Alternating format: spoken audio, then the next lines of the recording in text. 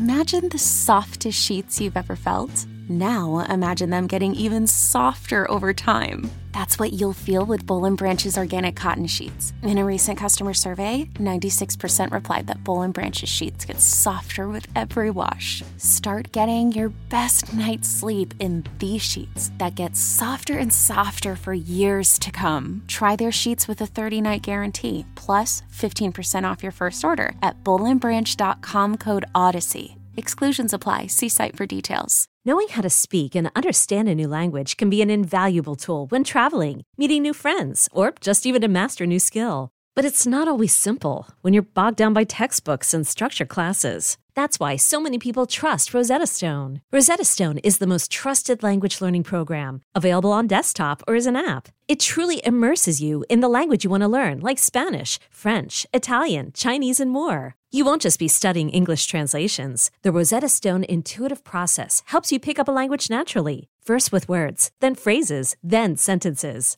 Don't put off learning that language. There's no better time than right now to get started. For a very limited time, listeners can get Rosetta Stone's lifetime membership for 50% off. Visit rosettastone.com/rs10. That's 50% off unlimited access to 25 language courses for the rest of your life. Redeem your 50% off at rosettastone.com/rs10 today.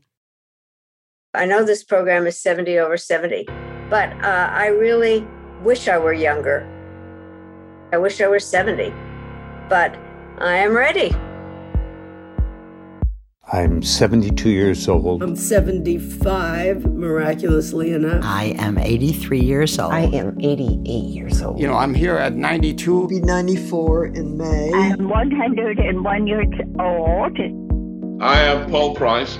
I am 73 years old and I'm living in Tasmania, Australia.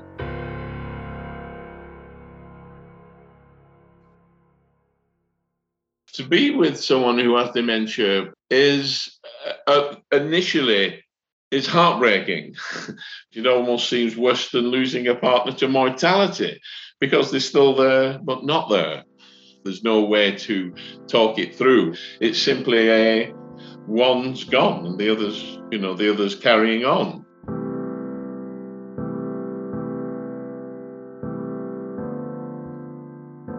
So I came to Australia from the UK because I lost my wife and I hated the English winter. And I thought, well, I've got the health and the time to travel. I came to Tasmania for the first time in the Tasmanian summer of 2010. And I'm a great theatre buff. I enjoy going to the theatre and concerts. So I called into the local ticket office and Gillian was one of the staff. So we met by kismet. It was just sort of a wholeness to it that was there. And we arranged to go out for coffee and then the rest is history, as it were.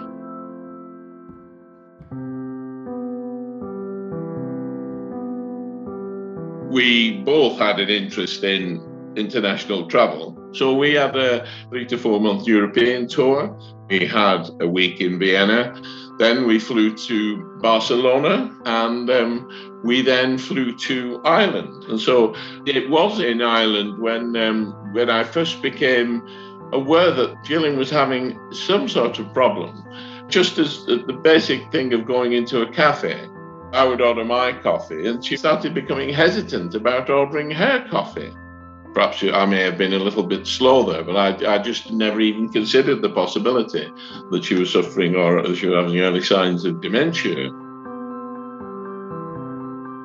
Before Gillian began with dementia, we had a really full-on lifestyle. We were doing something different every day. But Gillian's life now is totally within the home that she is in. And I visit her 6 days a week. But I have this dilemma about my relationship with Gillian because the situation with visas is constantly changing because of COVID. I may be compelled to return home to England, so it could be our last 6 months together. I can still see her enjoying life when we are together. She still understands me. She still laughs a lot when I go on to one of my little spiels. And I think that probably that memory, if I'm away for 6 months, that memory of that will have simply disappeared from her life. And so I'm hoping that at least I'll be able to spend the time with her that we've got left before that happens. Now, Gillian is unaware of what's happening to her. Makes me feel that I've lost another partner, of course. It's like a bereavement, but I wouldn't have not had the relationship, because you cannot project, I'm not going to be involved with that because it might lead to this. It's just part of life, isn't it? And you realize that you've got to get the most out of what you have left.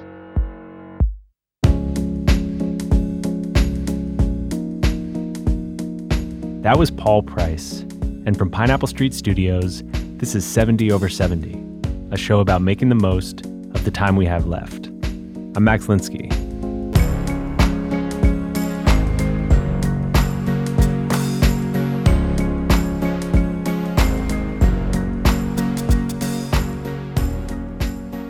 So here's the thing. We've actually hit 70 people over 70 on the show.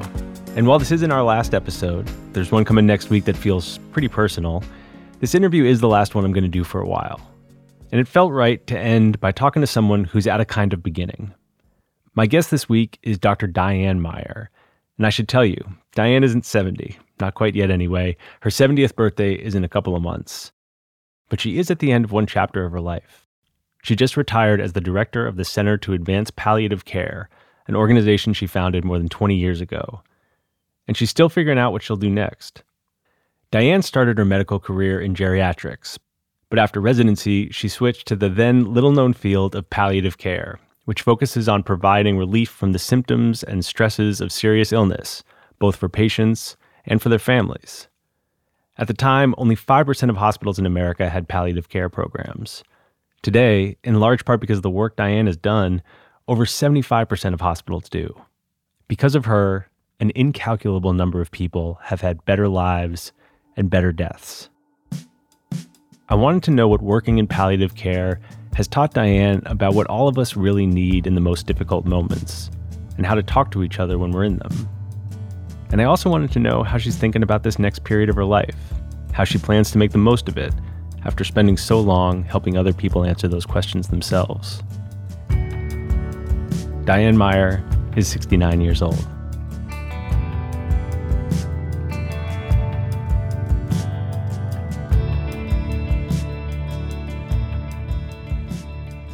Diane, thank you so much for doing this. Thanks for inviting me. You are unique among our guests. The show's called 70 over 70. You're in fact 69. Yeah, but coming up on 70. How's that feel? You ready for 70? Yeah, 70 sounds young to me. I'm a geriatrician. A 70-year-old wouldn't get into my practice. 70 is young. I feel like if there's a single motto for this show, that would be it. Yeah. To start, can you define palliative care? What a great question. Thank you for asking it. It's a great question because you didn't take for granted that everyone knows what it is and understands it, and most people really don't. Well, where that question is coming from is that, I've read a lot of your work over the last couple of days, and I thought that I understood it before I started doing that. And then over the course of the last couple of days, realized that I definitely didn't. Right. And you're in very good company.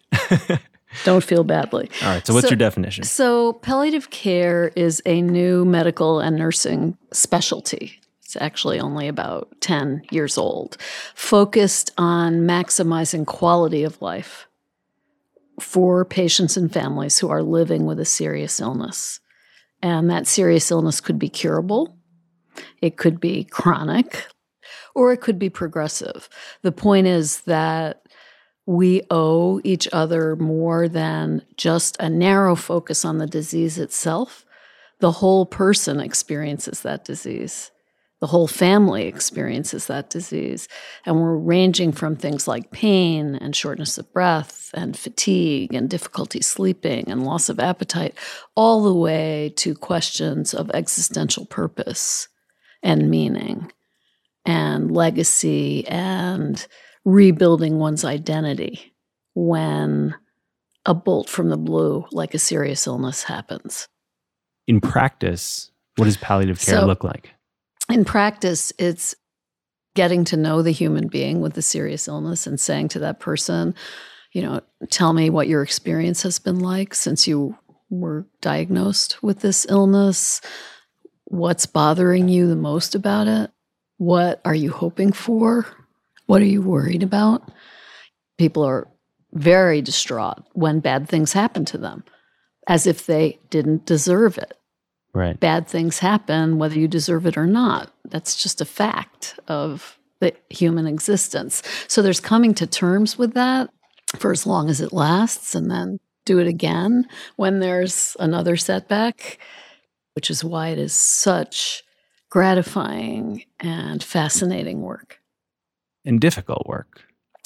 People always say, isn't it depressing? Isn't it hard? And I think we certainly confront joy and love and connection to despair and sadness. But I practiced in an era when there was no palliative care, when what we did was focus on the left atrium of the heart, right, or the anemia, or the kidney problem, or more frequently, all of those things with a different specialist for each. And the human who contained all those diseases and organs was completely lost in the process. And I saw a tremendous amount of suffering that wasn't due to anyone's ill intent or desire to cause harm, but it was for lack of seeing the patient as a person. And the field of palliative care grew up in an attempt to rebalance that. Right. And the scale of that balance when you started was completely lopsided. It's not like it was 60-40. Yeah. 99-1. 99-1. There's a story that I've heard you tell that I wonder if you could share about your first day as an intern, which I feel like informs that scale a bit. So I was an intern in Portland, Oregon, back in 78. And on the very first day, which is terrifying, because when you're a medical student, you're under supervision every second. You have no autonomous responsibility for patients. And then overnight, you're an MD, you graduate, and everything is your responsibility. So every starting out intern is terrified that we're going to hurt somebody. Right. So on my first day, I met my resident, a spitball, redheaded guy I had to run to keep up with him. And we were starting to go down our list of the patients that were on our service when he got paged to the CCU, the coronary care unit, and started running. Like it was a cardiac arrest. Mm-hmm. So I ran after him, ran up the stairs, got into the room where there was a whole team of fellows and anesthesiologists and nurses conducting CPR on a roughly 89-year-old person who had very advanced heart failure. So his heart muscle just wasn't pumping. Mm-hmm. And they were doing chest compressions, and you could hear the ribs cracking. Oh. And they were ventilating him with a balloon on the breathing machine and giving electric shocks to the heart. And someone said, put in a central line. And they looked at me.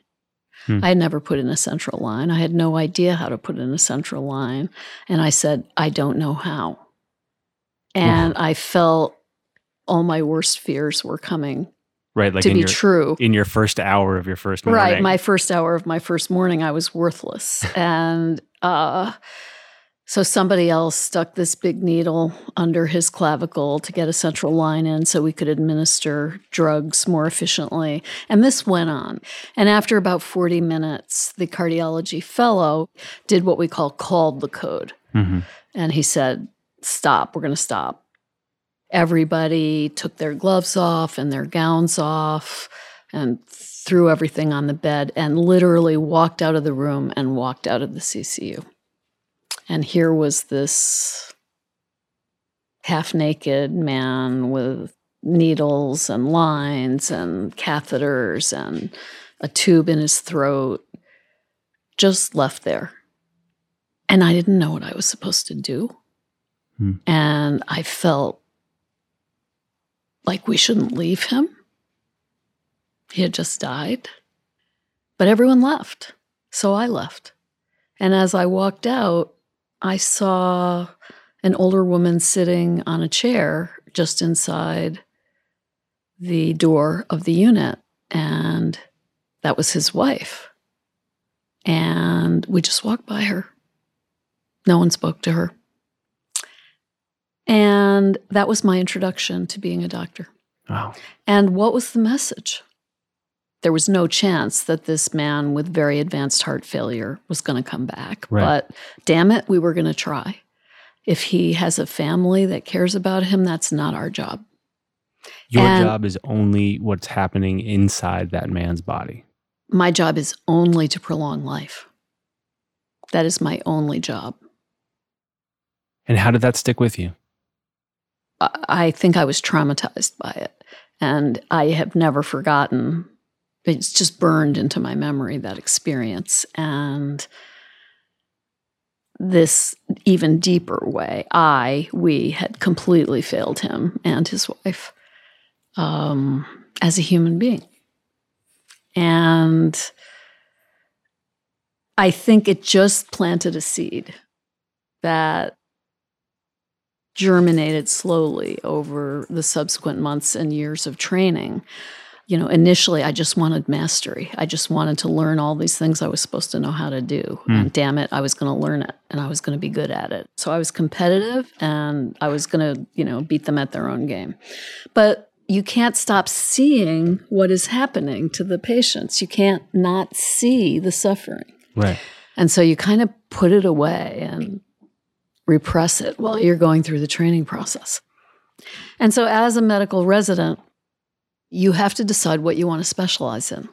And I decided to specialize in geriatric medicine at the time when that field was brand new and was not considered respectable. And I vividly remember having people say to me, why would you specialize in geriatrics? You could be a cardiologist. Like focusing on the needs of older adults was for idiots, right? And obviously not intellectually compelling or important. So there was a real value judgment. And is that about the stakes, or is it about the fact that people could be uncomfortable around old people? Well, I think it's the latter. I think aging is failure. Aging is failure. What does that mean? It means that if we were doing our job right, no one would ever have to get old and no one would ever die. That is the implicit, unarticulated goal. That's prolong life. Well, prolong life, eliminate death. Now, in some cases, pediatric leukemia, various cancers have been converted from death sentences to chronic diseases because of research. This is a good thing. Yeah. But then we also are looking to see what we can do to prolong life in people who are really at the end of their life and where their developmental stage is getting prepared to leave. But we're too busy doing more things to them. Death is what makes life sweet. The fact that it is finite is a gift in terms of understanding how precious our time on the planet is and how we do have a choice on how we spend that time and what we do with that time. And knowing that it's not infinite helps us take a hold of our lives and pay attention. And why is medicine as it's practiced in this country seemingly so out of touch with that idea? I think we got caught up in, particularly in the 20th century, in all of the miracle cures and technologies that the research investment was allowing us. And I think it's like with enough research, death itself could be defeated. And it's not questioned as to whether this is really the highest social good Is it the highest social good that everyone live forever? And, I'm the first to admit that if I was faced with a serious life-threatening illness, I would want to do everything I could to prolong my life because I love my life and I want to be here. I hope that I would have the courage to know when enough is enough.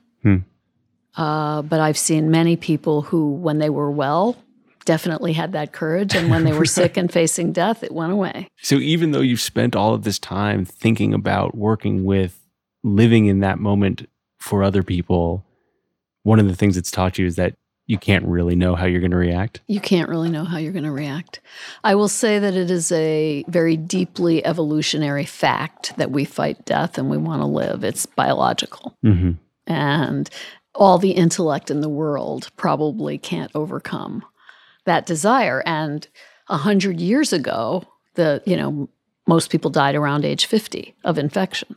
Now, in a blink of an evolutionary eye, most people live into their 70s, 80s, or 90s if they get past infancy and childhood. Right.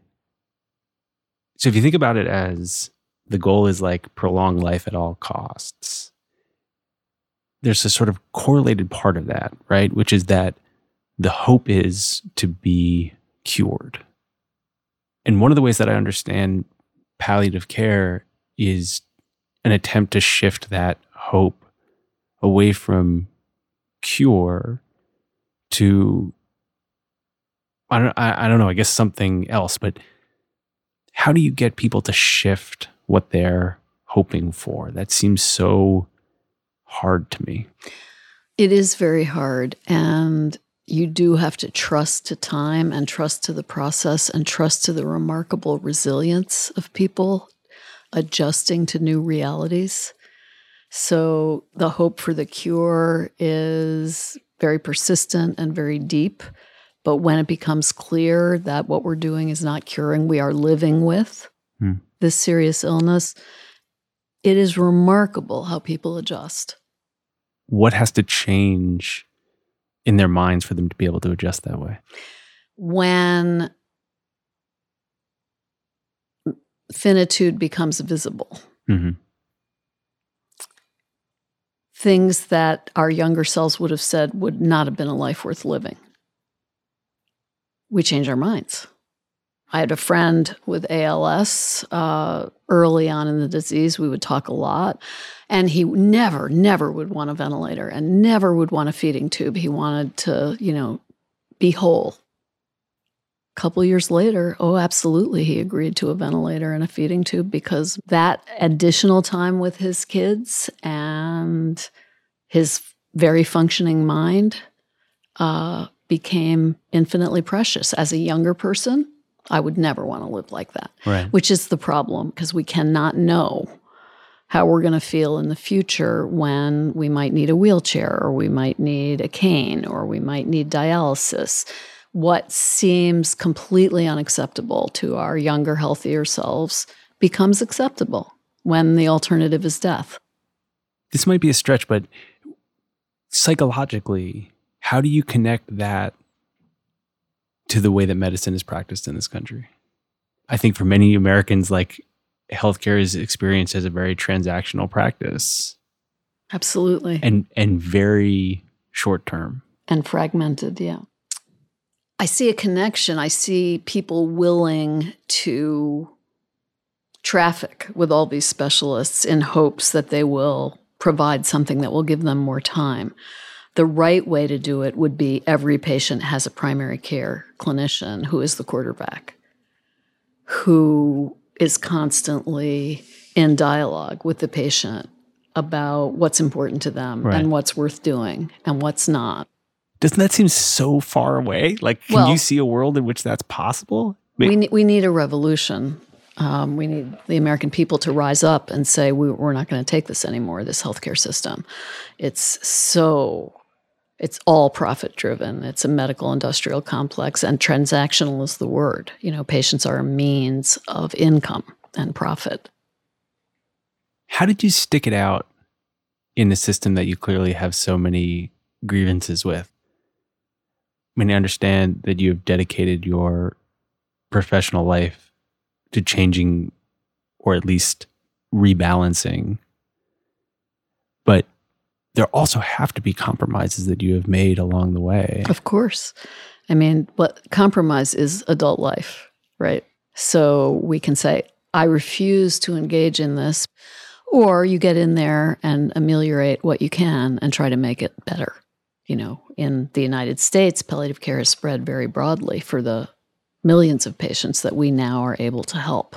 So a lot of people are getting care that is so much better than what they were getting before that, in spite of the healthcare system. We were able to do something really countercultural, right, by speaking to something that is so obvious. And it was so obvious that lots of people gave us money to do it, to spread it. And we created a new specialty. So now doctors coming out of residency are choosing to train in palliative medicine. So I have hope for the future just from seeing these young people that really care about their patients and really want to make things better and are really smart and capable, and they will. Is that why you retired? Yes, actually, it is why I retired. I retired to make room for the next generation. That was explicitly my reasoning, because I wasn't having any trouble doing my work. You seem like you're doing great. Yeah, you know, I stepped down at the top of my game. Was that always your plan? I had to get myself there. When I turned, 65 or something, I started doing succession planning in a formal way and meeting with people, and that was talking myself into it. Because I want the organization that I started to thrive and survive long into the future. And the worst thing you can do is stay too long and sort of concretize things in the, charismatic founder kind of MO. I just didn't want to make that mistake. And I look at the next generation and it gives me hope because they are going to take over.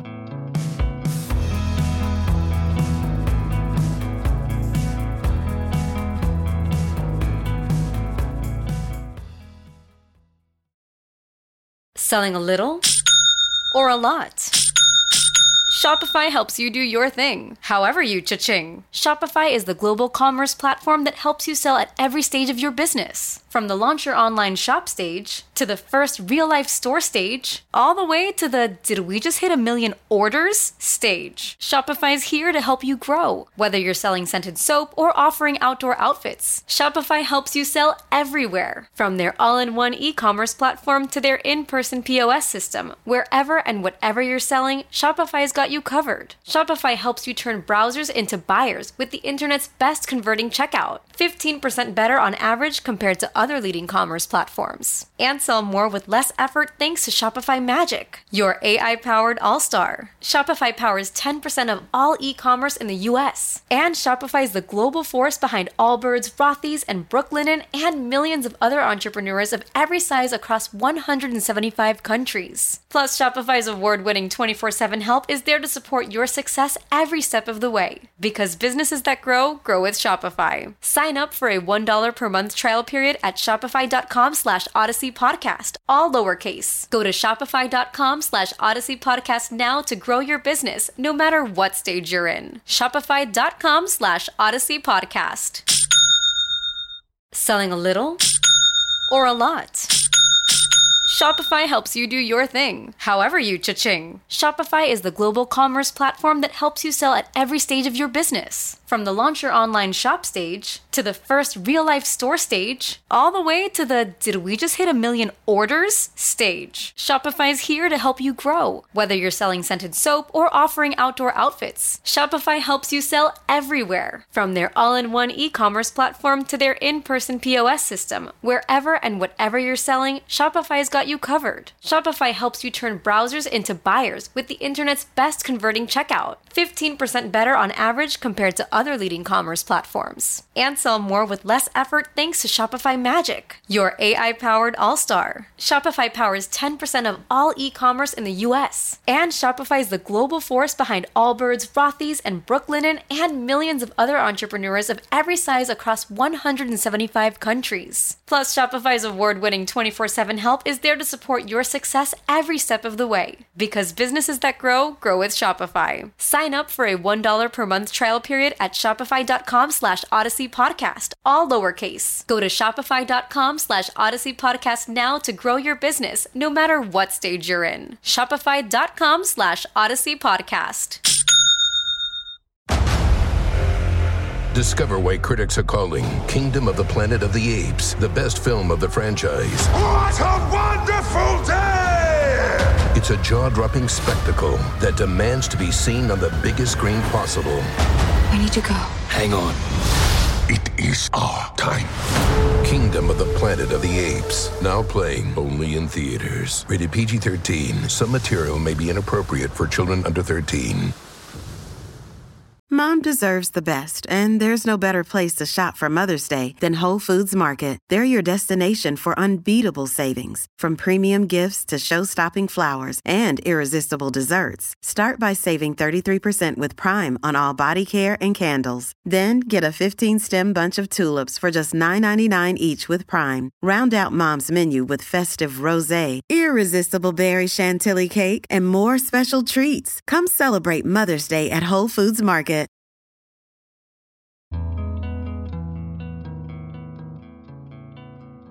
Doing this work, what have you learned about what humans need that you didn't know when you started? I'm by nature kind of a loner. Like if I was offered a choice between going to a cocktail party and staying home with a book and a glass of wine, I would stay home with the book and the glass of wine. So I think it wasn't immediately obvious to me how fundamental human connection, human relationships, love is to thriving. How do you square those things, that this is like what you dedicated your life to? As a professional. As a professional. Yeah. Do you think the fact that you don't want to go to cocktail parties is about how you're spending your days, or how you were spending your days? It could be that when I'm spending my days taking care of patients, I'm talking and listening all day long, and I don't want to do more. I want to be quiet. I guess I'm shy a little bit, and maybe a little awkward. But it really hit me during the pandemic, the exponential increase in suffering that we caused by not letting people visit. That is something they will never get back. And we were wrong. Wow, I haven't heard that at all. Yeah, I think it was the wrong choice. I think we should have just masked people up really well. And the price of taking away that human connection is so high, not only for the patient, him or herself, but for their survivors and their family. Do you have advice for people who are not practicing medicine for how to have the kind of conversations that you have in palliative care, how to talk to people about the end of their lives or the realization that their lives will end? Like, how do you help people have those conversations? Well, first of all, you can't make someone have the conversation unless they're ready and they want to. So the first thing I do is ask if it's okay if we talk about what's going on. Most people say yes, but a substantial minority say no, I don't want to talk about it. And if you push when they've said no, they will never trust you again and never listen to anything you say again. So the person you're talking to has to set the guidelines and the tone. And so the first skill is learning to understand what that person wants to talk about. And asking open-ended questions that don't make them feel badly if they don't want to talk about it. So I'll say something like, if it's patients, some of my patients really like to know all the details about what's going on with them medically, and others of my patients prefer a more general outline or want me to talk to someone in their family. Which kind of person are you? So there's no bias. Mm-hmm. I'm not saying you're lesser if you don't want to talk about it. I'm just saying some people do A and other people do B. And I would use something similar. If I were talking to a family member, I'd say, and I went through this with both my parents, hey, do you want to talk about what's been going on with your health? And my father was someone who definitely wanted to, and my mother was someone who definitely did not. She just took each day as it came. And did you keep asking your mom versions of that question, or did you let it go? I let it go. I let her take the lead because it's her life. Is that hard? By the time I needed to confront these stages in their lives, I was older and wiser and much more aware of how much I can't control. How did you get more connected to the idea that you're not in control through this work? Like, it feels like it's so designed to provide some illusion of control. That's a good way to put it. Well, I think if your eyes are open and you're practicing medicine, you learn pretty quickly how little control we have. I guess you learned in like the first hour of your first day, right? Exactly. And that in our zeal to have control, we may be throwing out the baby with the bathwater, which is what is important to this person? What is a good life for this person? How can we help this person make the time they have left on the planet, whether it's decades or days, be the best it can be? Are there universal things that for everyone are encompassed in a good life? I would say in general that when people are forced to realize finitude, they very commonly think about what's most important and very commonly think about their families and the people that they're closest to, the people that they love, people that they have often taken for granted or never told how grateful they are to them, how much they love them, never asked forgiveness. All those things suddenly become so obviously important. It's like, duh, how did I not realize how important this was? The frame of the serious illness allows much better vision into the things that are important because reality is sitting on our shoulder. Is there like an example that you're thinking of when you say that? Are there things that you have held on to? Yeah. So there was one patient I vividly remember that we took care of, that palliative care was called in to see after he had been in the hospital for 6 weeks on a ventilator with an advanced pneumonia that wasn't getting better, but conscious and alert, spoke only Spanish, had no one visiting him, no next of kin listed in the chart, no phone number.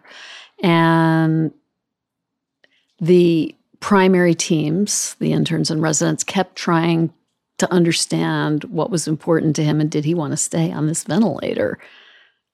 And he just refused to engage in decisions that would have allowed for any planning for his future. And about 6 weeks into it, they threw their hands up in the air and called palliative care because, we're the Hail Mary team that when nobody can get through to somebody. So our social worker had several conversations with him in Spanish. He communicated by pointing to letters on a board because he couldn't speak because he was intubated. He kept saying, mi hijo, my son, mi hijo. And there was no name of a son or phone number anywhere on the chart. And this social worker did an incredible research job, like tracked down his landlady, tracked down all kinds of distant connections, and found his son, who was in Arizona. And called him and asked him to come. And the son was estranged from the father because the father had been an abuser. He had beaten up the son. He was an alcoholic. Son wanted nothing further to do with him. But when asked to come back, because his father was on his deathbed, he did. He came back. And they spent time together at the bedside. And I think the father asked forgiveness. And the son gave forgiveness. And he died the next day. Wow. But he could not die until that was done. And he willed himself to stay there. And it was almost a miracle that we even figured that out. I don't know. To me, that is unbelievably gratifying work. That story exemplifies what this is really all about, right? It's to make room for patients to do the things that matter most and to make it possible for them to do those things. Do you know what those things are for you now? What do you mean? Well, I mean, having thought about this work for as long as you have, having witnessed experiences like that for as long as you have, has it fast forwarded things for you? Like, I would like to say yes, but it's hard to keep your focus on the things that really matter in the press of the day.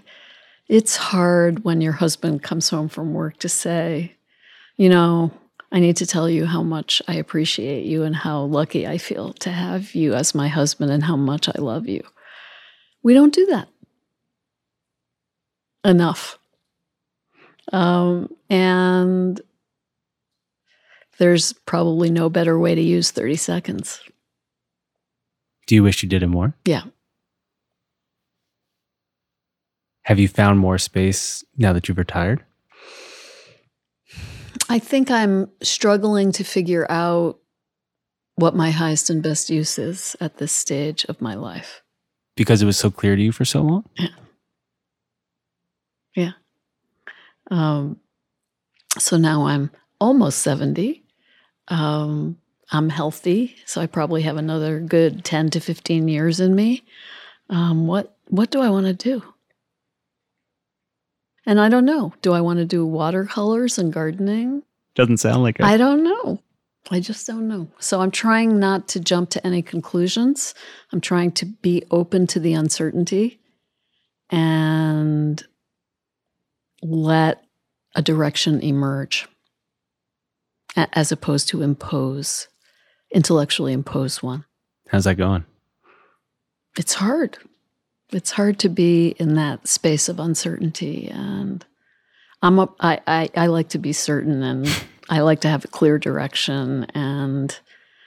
But the times when I have tolerated its absence have been, in many ways, the most fertile times for me, and the times when I changed direction in really generative ways because I allowed myself not to know for a period of time.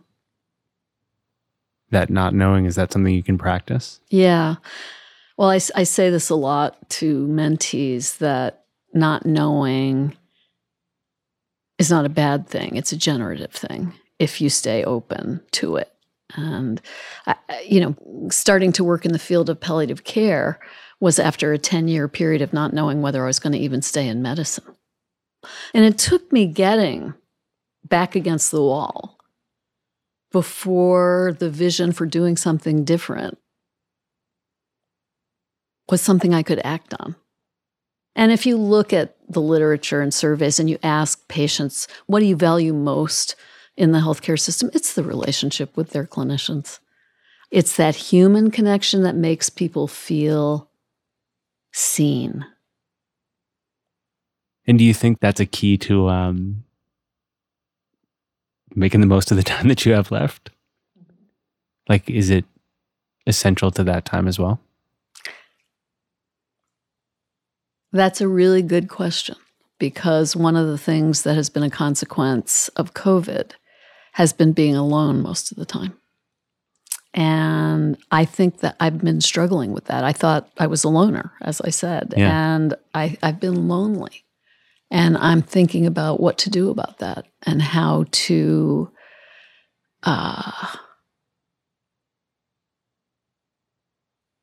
correct that. Do you think you'll start going to cocktail parties? I don't think that part of me is going to change. But I probably will make more effort to be with people and spend time with people and prioritize it in a way that I didn't used to and that I didn't need to, perhaps, because I was busy all the time. I have a feeling that this question is going to drive you crazy, but I'm going to ask it anyway. You have won all these awards, Genius Grant. There have been moments of celebration for this incredible accomplishment and work you have done. But are there ever moments, particularly now that you got a little bit more time, when, you know, you're pouring yourself a glass of wine and you're about to open your book and you think, holy shit, I have changed a lot of people's lives. Do you have access to that? Yeah, I do. I feel really good about it. I'm so glad to hear that. Yeah, I feel really good about it. I can't help but see how much more there is to do, how broken the system is, how hard on patients and families it is. And I keep thinking about, what can I do about that? And if I could see a way to make a contribution there other than money and doing text banks and phone banks and sending postcards, and I do all that, but it's just, it feels too indirect and too small. Do you think you're like, you're hoping to give yourself space to see what emerges? Exactly. I have to find my way.